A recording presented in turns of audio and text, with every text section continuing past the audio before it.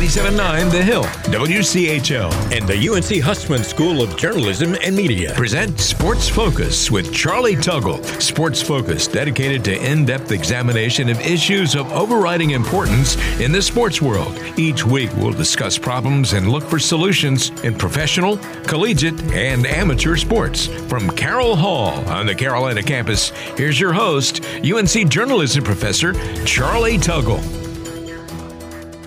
Welcome to Sports Focus 2021 edition. Our topic today, the odd 2020 fall sports season, which officially culminates in a few days with the national championship in college football. Our guest, Matt Andrews, who teaches sports history at UNC. So Matt, doing a little bit of research for this class or for this show, I wanted to see what other people were saying about how weird this season has been. And 538 had, I thought, an interesting line saying the COVID report was more important than the injury report, which, applies to both college and pro. And something else that 538 said about the season, I want to wait to get into, but it has to do with favorites and how favorites fared during this season. One of the other questions, though, that has arisen, and that I think bears some discussion, even though it's a bit of a moot point, but still it's a good topic for discussion, is should we have played college football? Yeah, thanks for having me, Charlie. I always enjoy coming on this show. You've asked a lot of questions there. I definitely want to get to that last one. I have a pretty strong opinion on that. But I was about to say we've never seen anything like this. But we have. It was 102 years ago. In 1918, we had something very similar where the influenza epidemic was tearing through the United States after World War I as the soldiers came back and the college football season started. And most teams played about 4 or 5 games. And then so many people were getting sick, so many players were getting sick that college football programs, colleges and university presidents, they just said, that's enough. We're going to stop. I think the co-national champions were Pittsburgh and Michigan in 1918. Talking football here, obviously. They both played 4, maybe 5 games. The big difference between then and today, obviously, is that there is so much more money on the line. So people did everything that they could to make sure that the games would be played. So one of the arguments for doing that was, if you don't play college football, you can forget playing anything else. Right. At the college level, because college football and to some degree men's basketball funds everything. So if we don't play college football, that's it for college sports for the foreseeable future. Well, and that's true. And I heard that argument a lot. I got to be honest, Charlie, I never quite understood that argument, because if we're going on the assumption that we can't play college football, then why should we have lacrosse or volleyball or start up a basketball season? It just seemed to me that, football it's the bellwether sport. It's the horse that pulls the plow. I'm looking at the numbers at schools like Ohio State, and they're indicative of the way the whole system works.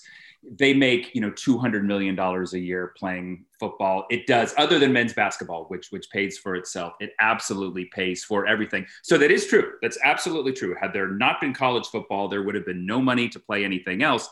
I just don't understand the logic of playing those other sports if we're not playing football.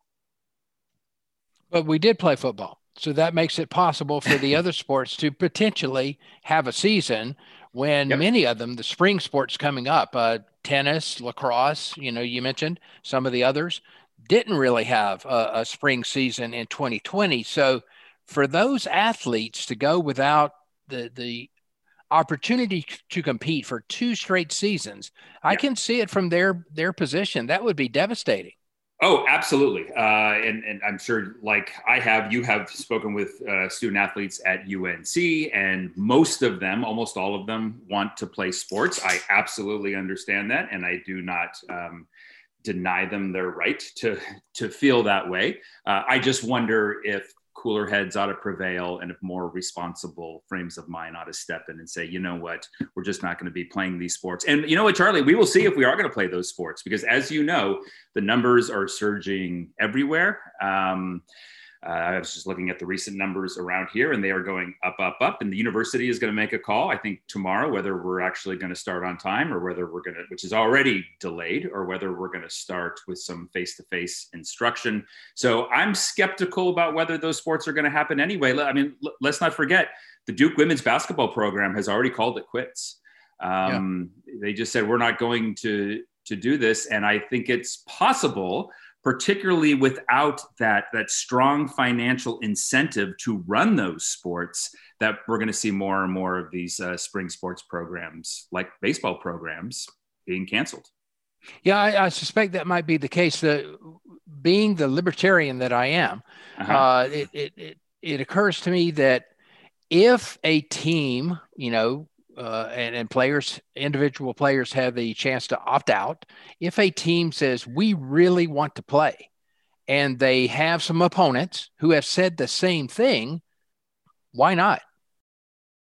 Yeah, I don't. I do have a libertarian streak in me too, although it's winnowing these days a little bit. but I think that when the purpose of a university, and I don't think you would disagree with this, Charlie, one of its fundamental purposes is to assure the well-being of its students. And so no matter how much the wrestlers want to wrestle, if there is concern, and there are concerns out there, we're not just talking about COVID, we're talking about like myocarditis and things that we just don't even understand yet about what COVID is doing to these athletic fit bodies. If there's compelling information, or at least not enough information assuring us that they should be allowed to compete, I think it's reasonable to ask the question, should we allow this to happen? Sports Focus. We'll be right back. You're listening to Sports Focus with Charlie Tuggle. And now back to the show. Welcome back to Sports Focus. We're talking with Matt Andrews about the college football, but college sports in general. But I do want to, Matt, jump back into football because we're right on the cusp of the national championship game. Right. And I mentioned the article in 538 Sports, and another thing that I found fascinating, in fact, it was the crux of the article, is that this has been, and correlation does not equal causality. We know that. Mm-hmm. Right. But this has been the most dominant season for top teams in recent memory. In other words, if you were predicted to win your championship, you won your championship. That's interesting. Isn't that odd? Yeah, well, I had not heard that. It makes sense to me. Look, I think we're starting to see this in college football more and more anyway. The rich are just getting richer. The big are just getting bigger. Go look at the locker rooms at Clemson and Alabama and just realize the allure that these places have to 17 and 18-year-old recruits. And, so we've just got this sort of superpower arms race that I feel like is replicating itself in college football. But also, there weren't schools out there really that could pull a surprise because so many other conferences decided that, we're just not going to do this. So the big, powerful schools and the big, powerful conferences, and I get it. Look, there was so much money invested in this. The Big Ten has a $2.5 billion TV contract with ESPN or Fox, or maybe a combination thereof. There's so much incentive to play. The big boys were going to play. So I guess what I'm saying is I'm not surprised to hear that these powerful programs rose to the top in this particular year. And I do think we'll continue to do so, which frankly, Charlie, and I'll ask you this is why, one of the reasons why I actually find college football, it's one of the reasons I find it not terribly interesting. We just don't get surprises like we do in college basketball, for example, where a school like Loyola of Chicago can go to the Final Four. You're just not ever going to see anything like that in college football, the way the system is structured, in my opinion. Well, that goes to the argument that the group of 5 schools don't have a chance to play for the championship. I mean, Cincinnati is an example, played extremely well this year. I thought one of the most entertaining games, one of the most competitive games of the whole bowl season was Coastal Carolina and Liberty. Right. And neither one of them, regardless of if they went 22-0, which obviously is not possible. But if Right. they ran the table and kill their opponents, figuratively speaking, every single game, they have no chance of getting to the Final Four. And once again, this is what I absolutely love about college basketball. And actually, this is not an argument that we should necessarily be playing college basketball, but that's a different argument. We're talking about the larger structure of these sports systems. We celebrate Cinderellas when we watch college basketball. It's what makes the NCAA tournament, in my opinion, far and away the best college sports tournament. I assume the Frozen Four and other things, people might make an argument for that. But we just see absolutely nothing like that at college football. Charlie, you and I pretty much could have predicted, maybe we wouldn't have said Notre Dame, but we could have predicted the Final Four in college football, even not being college football experts necessarily at the start of the football season. Well, 3 of the 4, Notre Dame was not that highly ranked, but Ohio State, Alabama, and Clemson were the top 3. Right. And 2 of those still remain, and one of them beat the third one. So that's right. So that certainly is the case. But, there's been talk, and I'm a proponent of expanding the playoffs from 4 to 6 or maybe even 8 teams. Yeah, I suppose if you buy into the idea of college football, right, then that makes sense, because the way the system is now, I mean, I'm going to make the prediction right now for 3 of the Final 4 teams next year: Ohio State, Alabama, and Clemson. I see no reason why those 3 teams aren't going to be there again. I don't know. Maybe one of them won't be. I do think that if you want to sell, they're doing a pretty good job selling college football. If there's one thing that we see over and over and over, is that Americans want to watch football, college and professional football. So I don't know why they would listen to what I'm saying. But if you want to make it more popular, in my opinion, you would bring other schools in, give a Cincinnati, give a Coastal Carolina, give a BYU, give a Boise State, a chance to actually upset some of these teams. Give them a fair shot. That's what sports are supposed to be about. One of the arguments that I've heard espoused against expanding is that, well, they're already playing 13 games, and but seriously, they're essentially pro athletes, right? Well, Charlie, so they play one more game. I think we're sort of getting to the crux of the issue here, actually, is that what are college football players? And I think that college presidents and athletic directors, well, if you're at a Clemson and Notre Dame and Ohio State and Alabama, the system is working. So why would you want to change anything, right? But I do think they're in this interesting position where they're trying to sort of make I'll call it the moral argument about, no, they have to go to class, and we're concerned with their safety, with this argument that is very much based in this idea that college football is a money-making venture. So when they start saying we're concerned about classroom time and we're concerned about the health and well-being, I got to be honest, Charlie, I kind of roll my eyes.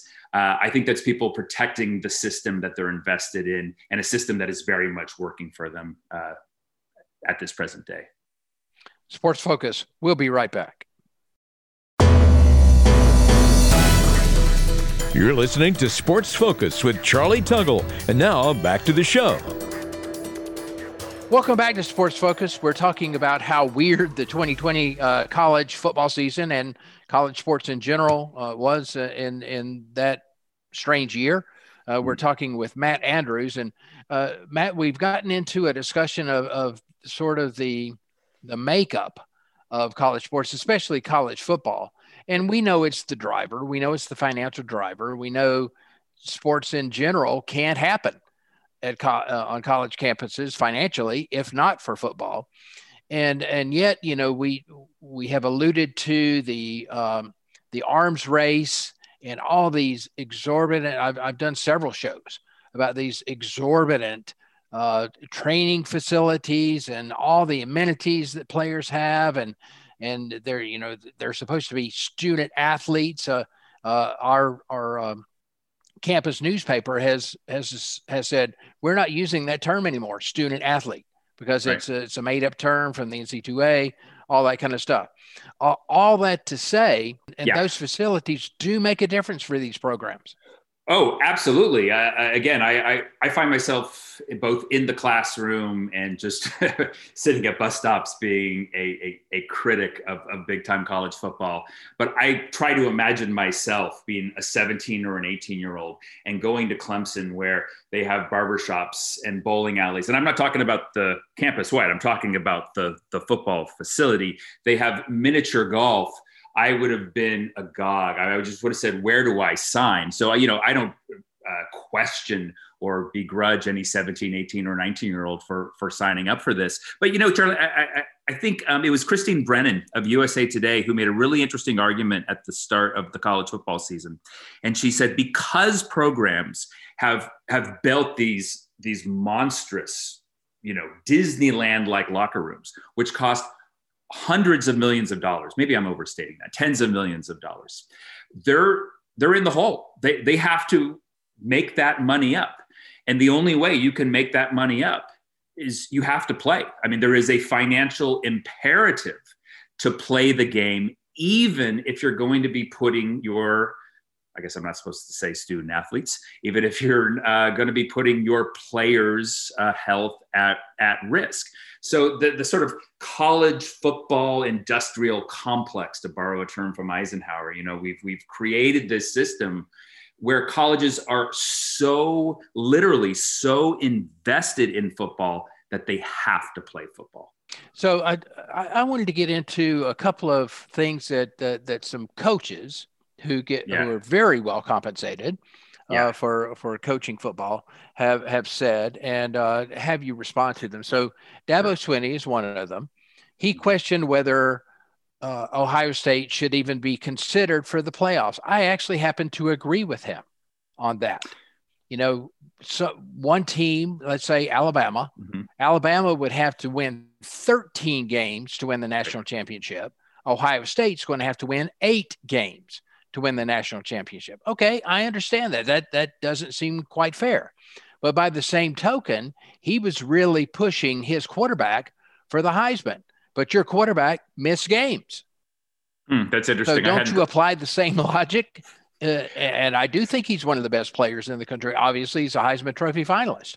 Yeah, right. He's going to be the first Don't you pick in the have draft. to apply the same logic in both areas? Charlie, I hadn't thought of that. I think that's right. I think you do. I don't necessarily disagree with Dabo Swinney with his argument there, but I think he's being hypocritical there. To be honest, it's not even close to the comment that bothered me the most coming from Dabo Swinney this year. I was really perturbed by his accusation that when Florida State wanted to cancel a game because they had concerns about the high number of COVID cases, I forget whether it was in their program or in the Clemson program, he said that they were cowards and that they were ducking playing the game. It's the same thing that the Nick Saban family recently said about Ohio State. Ohio State is concerned about playing the game because of the rising number of COVID cases. And they have made the accusation that they're just stalling so their quarterback can get healthy. Justin Fields taking that vicious rib shot in the football game the other day. I think I agree with you with the logic of Swinney there. I think what I'm trying to do right now maybe is point out some of the comments of his that I have found even more distasteful. Well, it does seem to be kind of human nature. When you become widely known, you tend to think that we all want to know what you think about everything. Well, when you have 100 microphones put in your face every single day, I think you have a right to think that. So in the final 30 seconds that we have, as strange as it's been, and I think you told me that you haven't watched a single down of college football this year. Are you going to watch the national championship game? And if so, or whether you watch it or not, who do you think is going to win? Well, I would never bet against Alabama just because in the arms race through the United States. No, I'm actually not going to watch it. I've been a hypocrite, Charlie, the last 10 or 15 years, I've been critical of college football, but I've still find myself watching college football on Saturday. This was the season, playing during this pandemic, with all of the studies coming out about what COVID might be doing to the hearts of these young men playing football. This is the season that finally broke me. I will read who won it the next day, but I will not be watching the game. And that does it for this edition of Sports Focus. Thanks to our guest, Matt Andrews. Thanks also to producer Chip Sweeney. And as always, thanks to you for listening. Cheers. Thanks to Richard Southall, Mark Nagel, and Deborah Southall at the College Sport Research Institute at the University of South Carolina for their research and guidance, and for access to CSRI's international network of sources. Sports Focus is a service of UNC's Hussman School of Journalism and Media.